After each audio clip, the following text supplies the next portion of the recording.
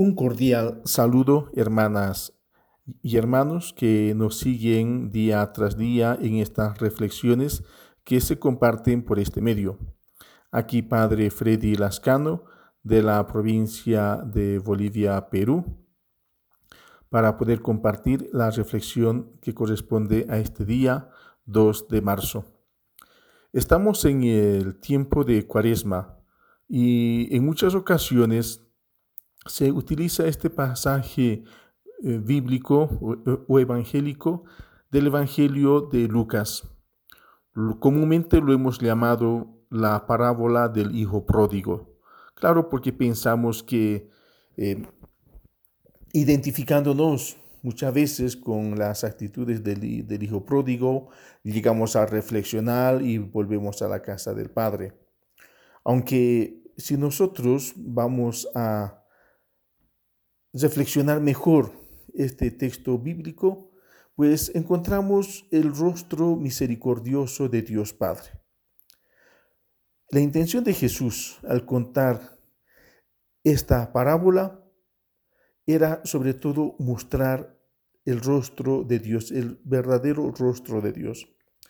De todas las formas y maneras en las que Dios ha querido manifestar el rostro de Dios, la personalidad de Dios, el amor de Dios, se manifiesta en esta parábola, en la parábola del rostro misericordioso de Dios Padre, la actitud que Él tiene frente a nosotros.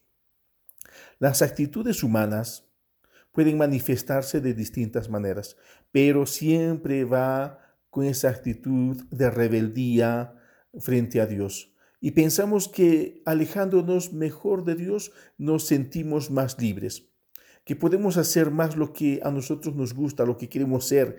Y hasta pensamos que alejándonos de Dios podemos ser nosotros mismos o encontrar nuestra realización, porque pensamos que Dios siempre está ahí para imponernos sus leyes, sus moralismos y etcétera. Y ahí muchas veces como que nos incomoda. Muchas veces tal vez lo hemos sentido de una manera personal. Pero hoy en día estas actitudes más se toman de una manera social.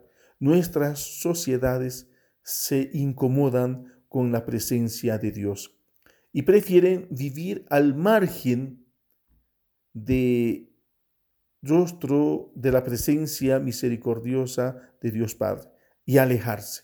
Mientras más prescindimos de Dios, más libres nos sentimos. Mientras más prescindimos de la presencia de Dios, como que nos sentimos más humanos. Y claro, nos muestra la misma realidad que cuando nosotros personalmente o como sociedad, como estructura, nos alejamos de Dios, perdemos el horizonte incluso de lo que es bueno y lo que es malo. Perdemos nuestra propia identidad, nuestra dignidad como personas humanas, porque perdemos el horizonte de aquel que es el sumo bien. Perdemos el horizonte de lo que es el verdadero amor. Y en esta parábola nos muestra justamente la actitud de un Dios que es paciente, de un Dios que a pesar de todas las ofensas que pueda recibir de parte de los hijos, nunca guarda el rencor, siempre está esperando a la puerta, siempre está aguardando que los hijos regresen después de haber pasado tal vez momentos de prueba, caídas, frustraciones, decepciones. Él siempre dice, y después de haber pasado por estas pruebas, volverán otra vez a mí. Por eso que en este tiempo de Cuaresma si hay algo que nosotros nos tenemos que poner a pensar y reflexionar, es cómo va nuestra relación con Dios. ¿Hemos llegado a comprender el infinito amor que Él nos tiene? ¿Estamos decididos a regresar nuevamente a su casa? ¿Estamos decididos nuevamente a recibir ese abrazo cariñoso, ese abrazo paternal de parte de Dios nuestro Padre?